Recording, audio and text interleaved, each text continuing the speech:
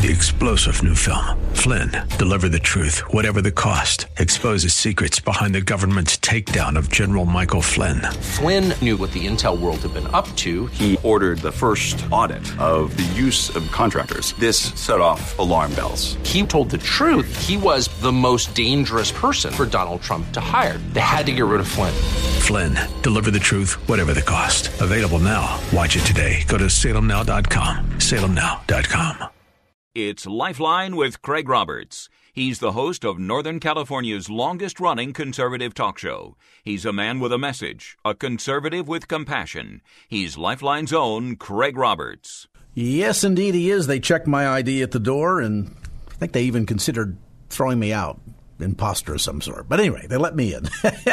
So we can do another edition of Lifeline here for you as we do each Monday through Friday, addressing issues that impact your life, your world, and your Christian walk. Hey, we got a great show lined up for you today.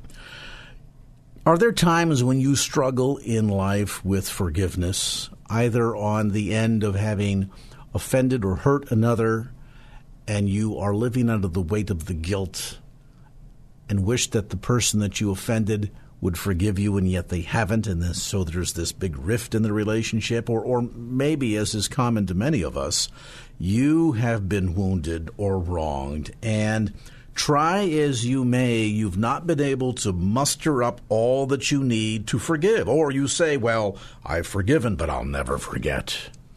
Today we're going to spend some time breaking down the biblical viewpoint on forgiveness. And I'm fascinated when we get into our conversation today with Steve Deal of Forgiveness Ministries to get his take on years of research that he has done into the topic.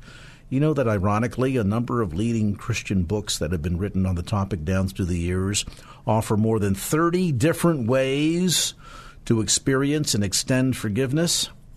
Ironically, few, if any of them, really contain the complete biblical formula. We'll find out exactly what that is, why that is, and more importantly, how learning to extend and receive forgiveness can bring about a greater sense of well-being, not only to your mind, but frankly to your entire being.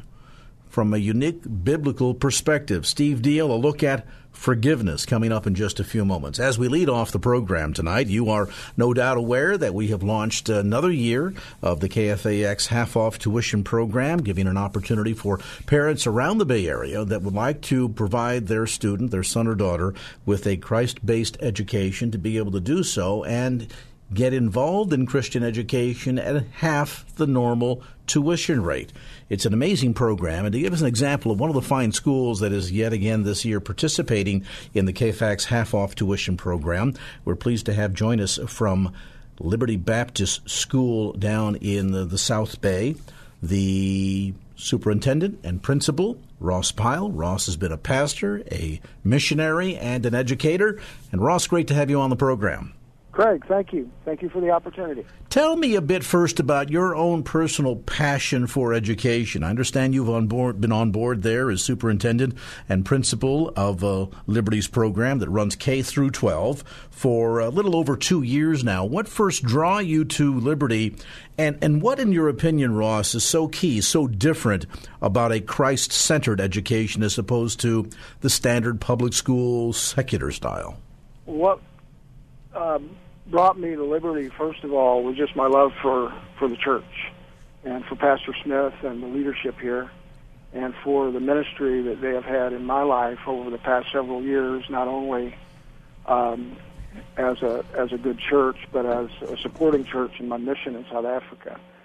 When we left the field, we were seeking the Lord's will in regard to what He would have for our future ministry.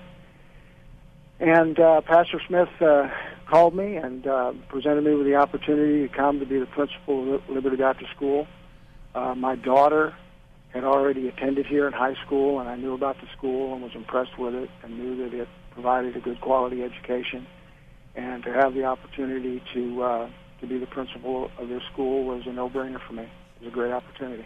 And this year, of course, marks the 40th anniversary of Liberty Baptist School, ministering down there in San Jose on King Road. Give us a bit of a glimpse in terms of the totality of some of the offerings presented. I mentioned about the fact that Liberty has both grades K through 12, so pretty much course offering across the board. That is correct. Now, we are a fairly small school. We enroll a little over 100 students. We have, because of that, small class sizes, which gives an opportunity for our teachers to not only get to know each one of our students very well, but to give them the kind of attention that they need to give them a quality education. We are clearly and unashamedly a Christian school. We have chapel every week, every Wednesday, where there's good, solid preaching from Scripture and from the Word of God. All of our classes are centered around Christ, around the ministry, around the Bible, and even in our math classes, academic classes, we have prayer. We know the students in this way, in a spiritual way, and there's just a very sweet spirit around our campus. Our students come from very good homes. The parents are extremely supportive of our ministry. Normally, when we have special events, we have very good participation from our church families and from our school families, and it's just a blessing to be here every day. We don't have a lot of the problems that are normally associated with larger schools, and probably the biggest problems we have are maybe kids getting their homework in late, or kids missing school once in a while, but that's about it.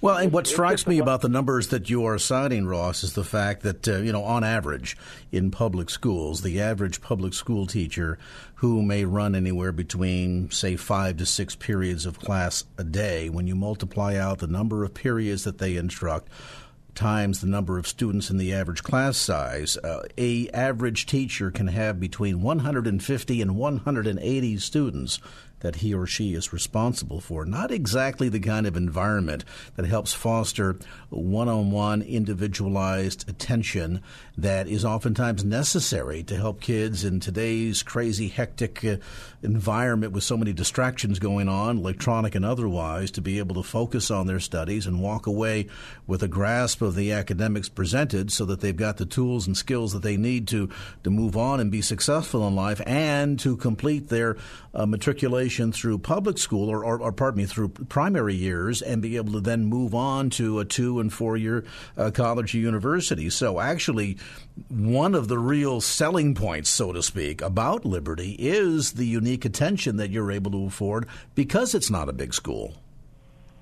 That is the truth, and it's a very, very intimate, very quaint environment here, and I think our students, sometimes maybe they don't realize it, but it's a great advantage for them.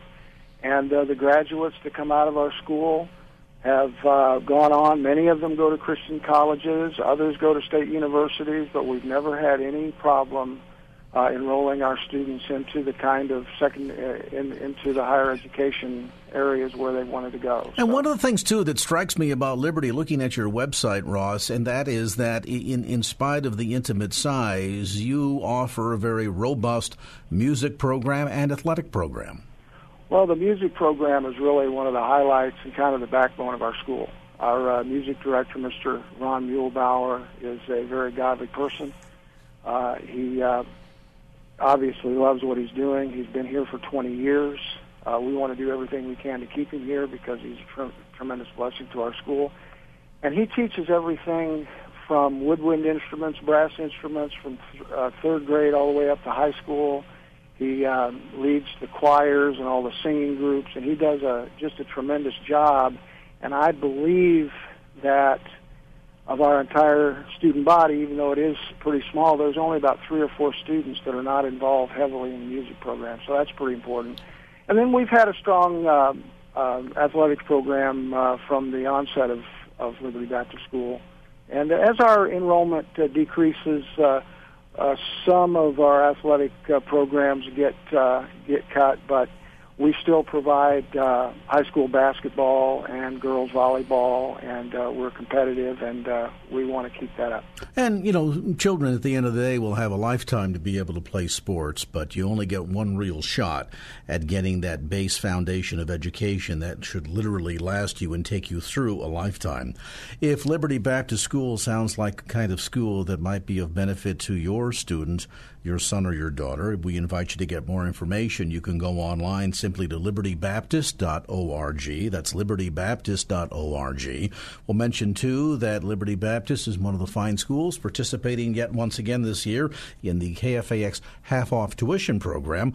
And literally for first-time students, they have never attended a Christian school before, and you'd like to be able to have your son or daughter get in and have their first year at half the normal tuition price. All you need to do is go to the KFAX website at kfax.com and click on the half-off tuition banner to get more details. You'll find an interactive map there of schools participating throughout the San Francisco Bay Area, including Liberty Baptist Christian School of San Jose. So we invite you to check that out. Great gift for your son and daughter. Grandparents, that'd be a great gift for your grandchild as well.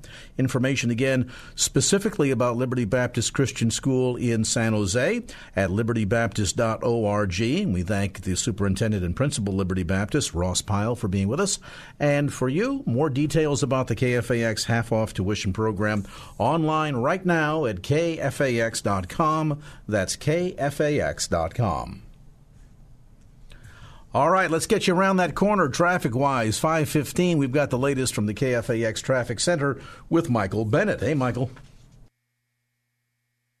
And now back to Lifeline with Craig Roberts. All right, we're back. Not that we ever went anywhere. Welcome back to the conversation. 20 minutes after the hour of 5 p.m. here on the Wednesday edition of Lifeline. And we turn a corner into a topic that I don't know of anyone on planet Earth that doesn't or shouldn't have an interest in this. And while, let me sort of do the disclaimer here, while we as believers, as Christians, would think that perhaps we've got the best and deepest understanding about all of this, I mean, after all, we have experienced the ultimate forgiveness that is provided through Jesus Christ, and yet, ironically, areas and levels of confusion over what forgiveness is and isn't seem to reign almost as supreme within the church as without. For example, my guest tonight, who has researched this topic exhaustively for 20, 30-something years, concluded that of over 60 best-selling books on the topic, that contained within the 60 books are more than 32 different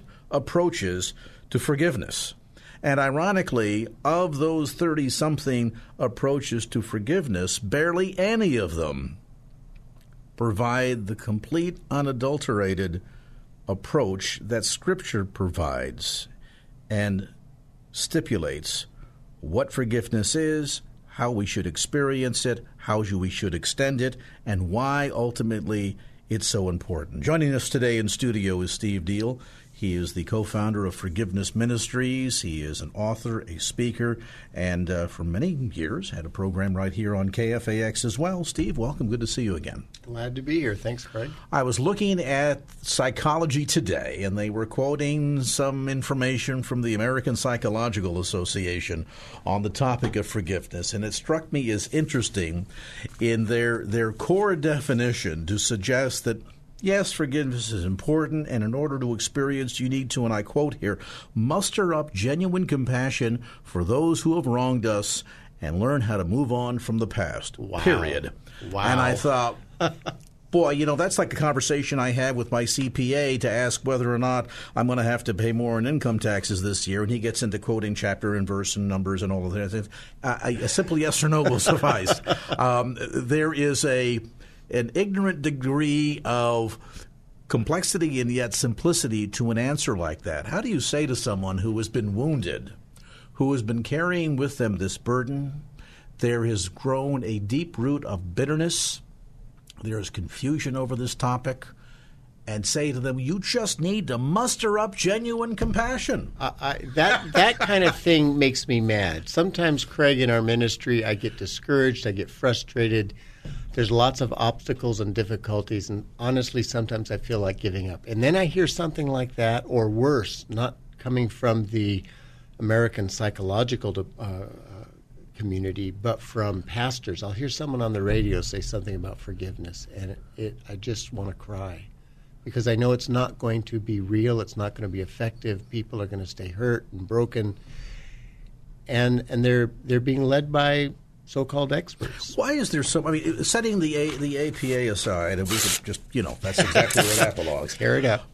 Why is there so much confusion over this topic? As I suggested in my opening comment, you would think that we as the church overall, who have experienced ultimate forgiveness, the payment of the price, the penalty that we deserve on our behalf, and to have that happen unconditionally so. Right. And yet we of all seem to be as equally confused about this topic of what forgiveness is. And you're absolutely right. It amazes me still that you mentioned those 60 Christian books, 60 different Christian authors, and I respect them all, really. When they preach about how to be forgiven, the cross of Jesus Christ is right there. But when they write a book on how to forgive, the cross of Jesus Christ disappears. The only explanation I have for that, in answer to your question, is I think Satan knows full well the kind of damage a healthy, healed, forgiving, not just forgiven, but forgiving Christian would have on Satan's kingdom, to dismantle it. And this lack of forgiveness in full stands in the way of not only our capacity to enter into real deep communion with God, but our capacity to enjoy the fullness of other relationships on the horizontal plane. And does it also not, as some have suggested, interfere with our capacity to experience overall wholeness in life? I mean, mental health, physical health. Exactly. The person who carried this anger, this bitterness for years, and boy, they're just a curmudgeonly, nasty old individual, and suddenly they drop dead from cancer, and everybody says, well, I know the reason why. If I were Satan, if I could not keep someone from becoming a Christian, I think the way to cripple every other aspect of their life, including their prayer life, including their Bible reading life, is to keep them from practicing forgiveness, specifically forgiving other people. If I could keep people from practicing forgiveness, they will stay crippled and broken in their soul. They will be unable to see truth clearly. They will be unable to make good decisions. It's like I have a son-in-law who has a broken neck, and he's paralyzed from the chest down and from the elbows down. I think that's what sin does to a human being in our soul. And practicing forgiveness, receiving it from God, forgiving other people, asking other people to forgive us, that's how God heals the human soul. Satan knows this. So if he can keep Christians broken in our guilt and in our shame and in our fear and our worry, in our anger, in our bitterness, in our hurt, then he can just about cripple and hinder every other thing God wants to do in our lives. So it's a strategic move on Satan's part to throw out as many counterfeit forgiveness ideas as he can out on the table. Because as is always the case, he doesn't care what lie people believe. He just doesn't want us to believe the truth. And the centrality of forgiveness is so key to not just the Christian experience and our relationships, but also to our effectiveness or lack thereof when it comes to disseminating the gospel, sharing our testimony, and reaching others for Christ. True, because when the world looks at us Christians and sees us struggling and suffering with the same inner problems that they are, we have the same depression, the same fears, the same anger when we lash out against our enemies the way they do, when we can't forgive and they can't forgive, they look at us and say, well, your God isn't real. Your gospel's a joke. I don't need that because you're just like me. So unless and until Christians really develop a lifestyle of forgiveness that is so, and real forgiveness is this way, that is so different from the world in the way we relate to each other, the way we see ourselves, the way we love our enemies. Until they see that, Christianity's kind of a joke. What brought you down this path? You have in your career been a pastor. Mm-hmm. We all know that within Christianity we talk a lot about forgiveness. Have you experienced forgiveness? What it's like to experience? My goodness, even the centrality of forgiveness is very early on within one of the central prayers across all of Christendom, the Lord's Prayer. That's right. And yet, as we've delineated here, there's a great deal of confusion about this and misconceptions about this. For you, what is it that suddenly quickened to your heart and spirit, Steve, the fact that there was so much lack of understanding of this topic and as a result was so crippling to the effectiveness of the church and the bride of Christ that caught your attention? There were actually 4 things, 3 of them in ministry as a new pastor and one of them very personal, and that's what pushed me over the edge. The first one was I was doing a lot of counseling of people who had been abused early in their lives. Now they were 40, 50, 60 years old. Some of them had been Christians longer than I had been alive. They knew their Bible. They were born again. They were Sunday school teachers. They're leaders in the church. Some were pastors. And yet they would talk about these past experiences with the emotions as if they had happened yesterday. Mm. Now, my degree is actually in biology, and so I think like an engineer. And I didn't understand, nobody could explain to me, how is it that an event that happens to us 30, 40 years ago can feel as real as if it happened yesterday or today? That concerned me. Also concerned me that I could help them manage their pain and their guilt and their shame and their anger better, but they didn't seem to really be becoming free. That was one. Secondly was, why do older Christians so often seem to plateau out in their spiritual growth? That concerned me. I mean, they still loved the Lord, served the Lord, gave to the Lord sacrifice, but they weren't growing like they did in the beginning. The third one was very concerning to me is, why is it that every year we all hear of a few respected Christian leaders in the church, maybe on a national level, maybe on our own local level, who are discovered to have fallen into some moral failure? Either their marriage falls apart, they're having an affair, or they're embezzling money, or they've become alcoholics. I didn't want to become one of those people. I wanted to know, what are the mechanics that tears down a Christian leader and causes a complete moral failure of some sort. I didn't have a good answer for that either. People said it was all Satan. I said, well, it can't be all Satan, because greater is he who is in me than he who is in the world. Something else is going on. Why do these failures happen? But the fourth thing that really pushed me over was Becky and I had been married about 15 years, and we have 6 children. And we were in a small 3-bedroom home, still are. And we did homeschool, and so it was a very crowded house, very busy house, with a lot of fatigue for Becky and I. And after about 15 years, I found myself becoming increasingly irritated with her. I didn't feel tempted to an affair or anything like that, but I found myself unable to control this constant growing. It started as just irritation. And as I tried to find out where it was coming from, I could identify ways in which she was sinning. She was not loving me the way I needed to be loved. And I would tolerate it. I would suppress it. I would use the fruit of the Holy Spirit, self-control, and try to love her anyway. And I knew I needed to forgive her. And so I prayed to forgive. I claimed to forgive. I acted as if I had forgiven. I pretended. I did everything I knew to forgive her for 2 years, and yet my anger increased, and that scared me. And Craig, at the end of 2 years, I prayed. I was a little desperate, and I said, Lord, I'm nowhere near divorce, but if you don't show me how to get rid of my anger the way Paul talks about in Ephesians 4, I'm in real trouble, because I don't know where I'm going to be 5 years from now or 10 years from now if this anger just keeps growing. And ironically, what you're describing here is a lot of coping mechanisms. Yes. That, quite frankly, many of us in the church use. And label as forgiveness. Absolutely. And that's why I even say I pretended to forgive. Mm-hmm. I didn't really know well enough what forgiveness was, let alone how to do it.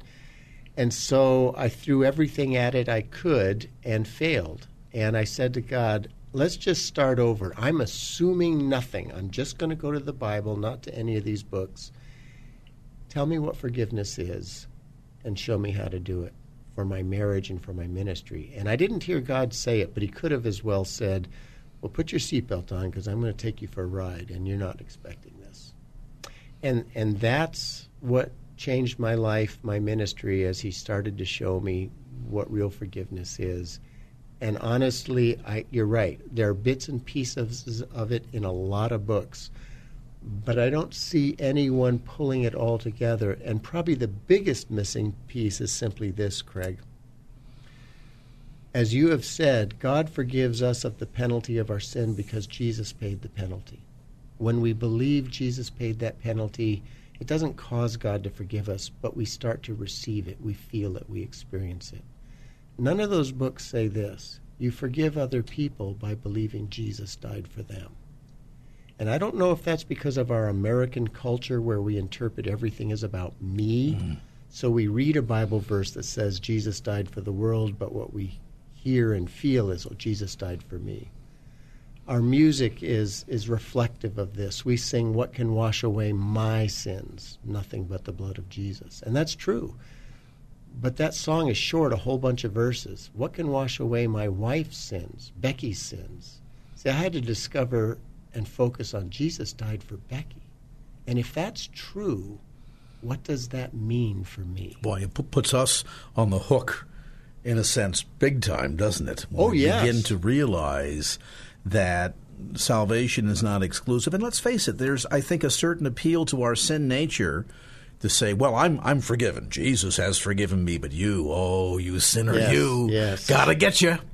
And we sort of revel in that knowledge, which is only half of the story, as you suggest, and the other half is so critical. We're going to talk about that when we come back after a brief time out. Steve Deal is with us today in studio, where you're talking about the message of forgiveness, what it means to experience it, what it means to extend it, what it means to find wholeness in it. We'll take a brief time out, come back to more of our conversation. We'll also get to your calls coming up a little bit later on. So if you're taking notes here about what you want to ask, do so feverishly, because we'll open up the phone lines here in about 10 minutes and give you an opportunity to talk to Steve directly. Right now, though, we're going to pause and talk to Michael Bennett directly about what's going on traffic-wise. Michael, 534, what's happening?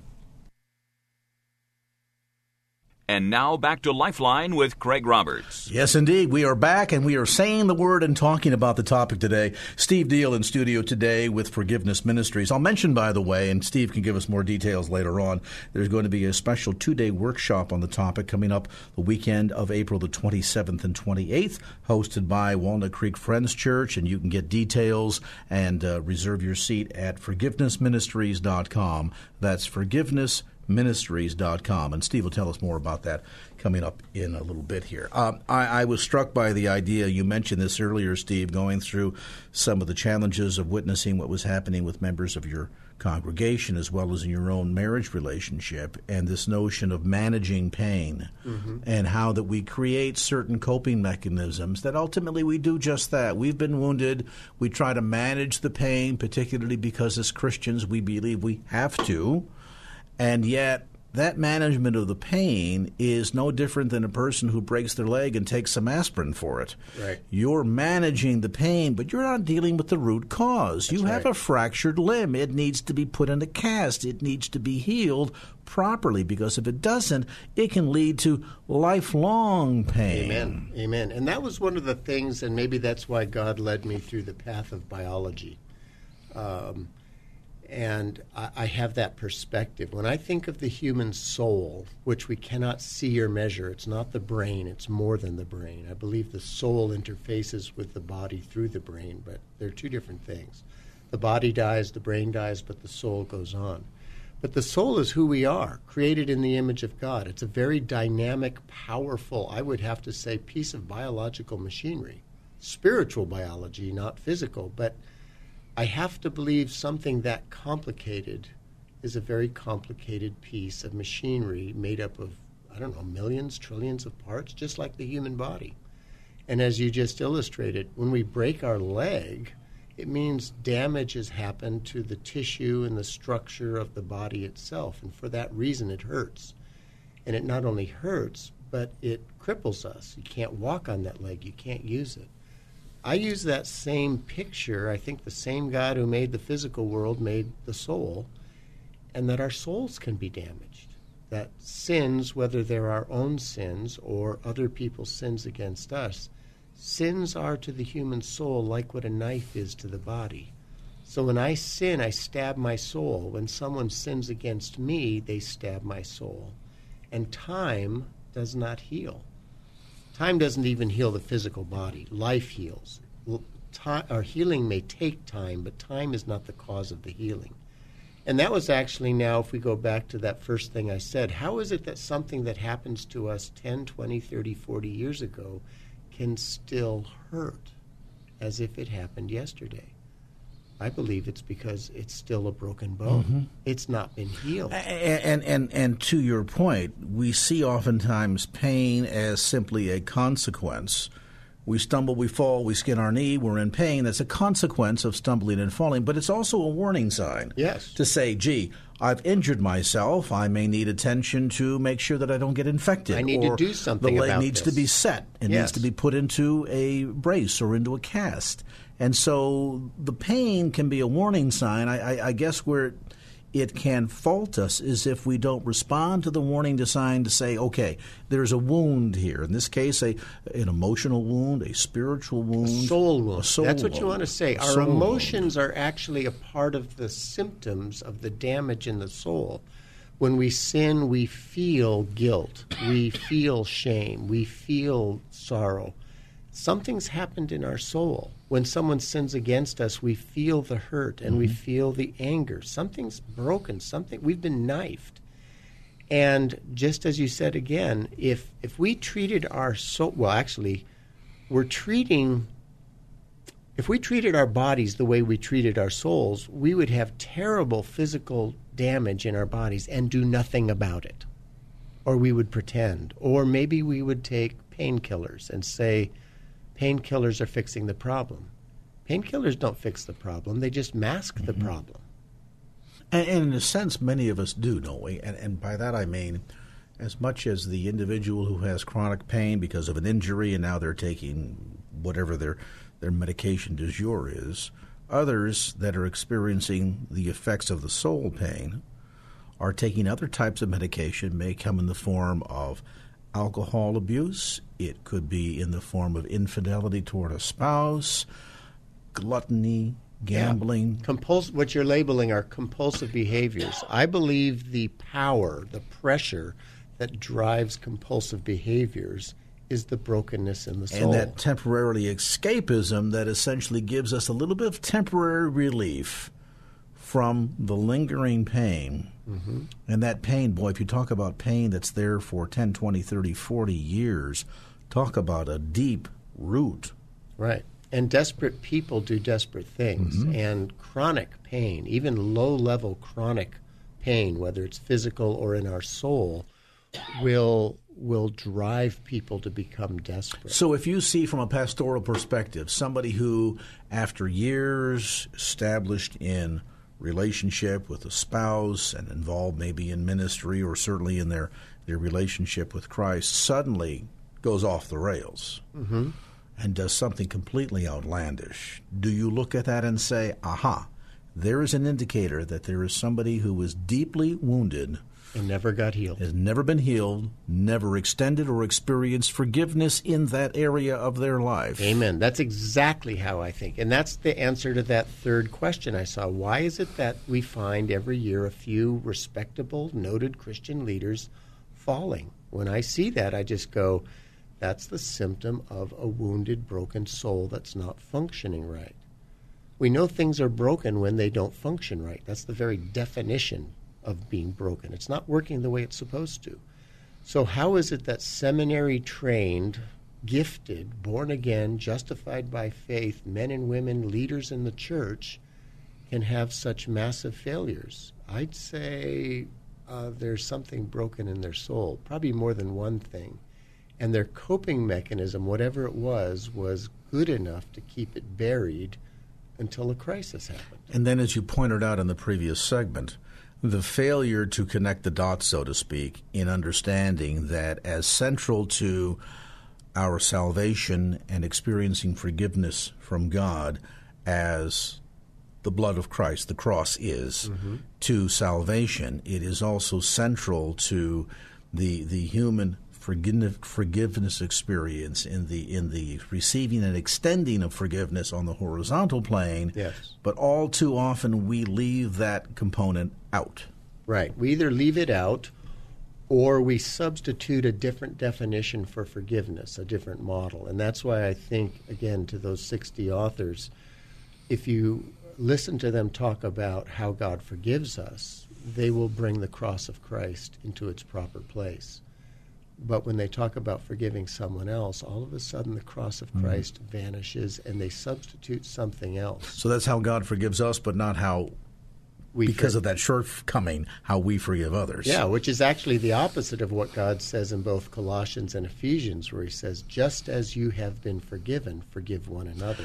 There's also a disconnect here, and I want to have you address this when we come back after the break, the disconnect between understanding the appropriation of forgiveness of penalty, which is what Christ Jesus on the died cross for, affords, versus forgiveness from consequences, correct, which are two very unique things, although very some people think, so. I just heard you said the same thing, Craig. No, I didn't. And Steve Deal is going to tell us what the difference between the two is, why it's so critically important. Let me also at this juncture open up phone lines. We're going to take a brief time out and engage with more of our conversation with Pastor Steve Deal of Forgiveness Ministries. If you want to jump in with a comment or a question, toll free 888-367-5329, 888-367-5329, or simply 888-FORKFAX. I realize there may be some aspects of what you want to ask or share that might be sensitive. You may be fearful that somebody to whom you have failed to extend forgiveness or are feeling as if they have failed to extend forgiveness toward you may be listening. You don't want you talked about in church on Sunday. Maybe your spouse is listening. If you feel more comfortable changing your first name in the city that you're calling from to protect your anonymity, we're okay with that. You think, well, I don't know what name to come up with. Jarrell will come up with a list.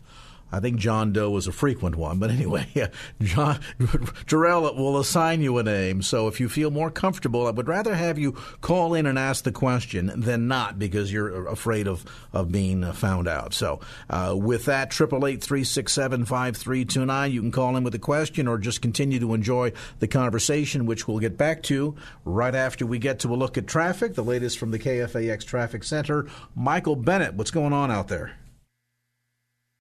3-star General Michael J. Flynn, head of the Pentagon Intelligence Agency, knew all the government's dirty secrets. He was one of the most respected generals in the military. Flynn knew what the intel world had been up to. He understood its funding. He ordered the first audit of the use of contractors. This set off alarm bells. The explosive new documentary, Flynn, Deliver the Truth, Whatever the Cost, uncovers the facts behind this scandal. Flynn told the truth. He was the most dangerous person for Donald Trump to hire. I find out the worst enemy that I'm going to face in my life is right here in America. They took my assessment and they wanted me to change it. And I was like, I'm not changing it. They had to get rid of Flynn.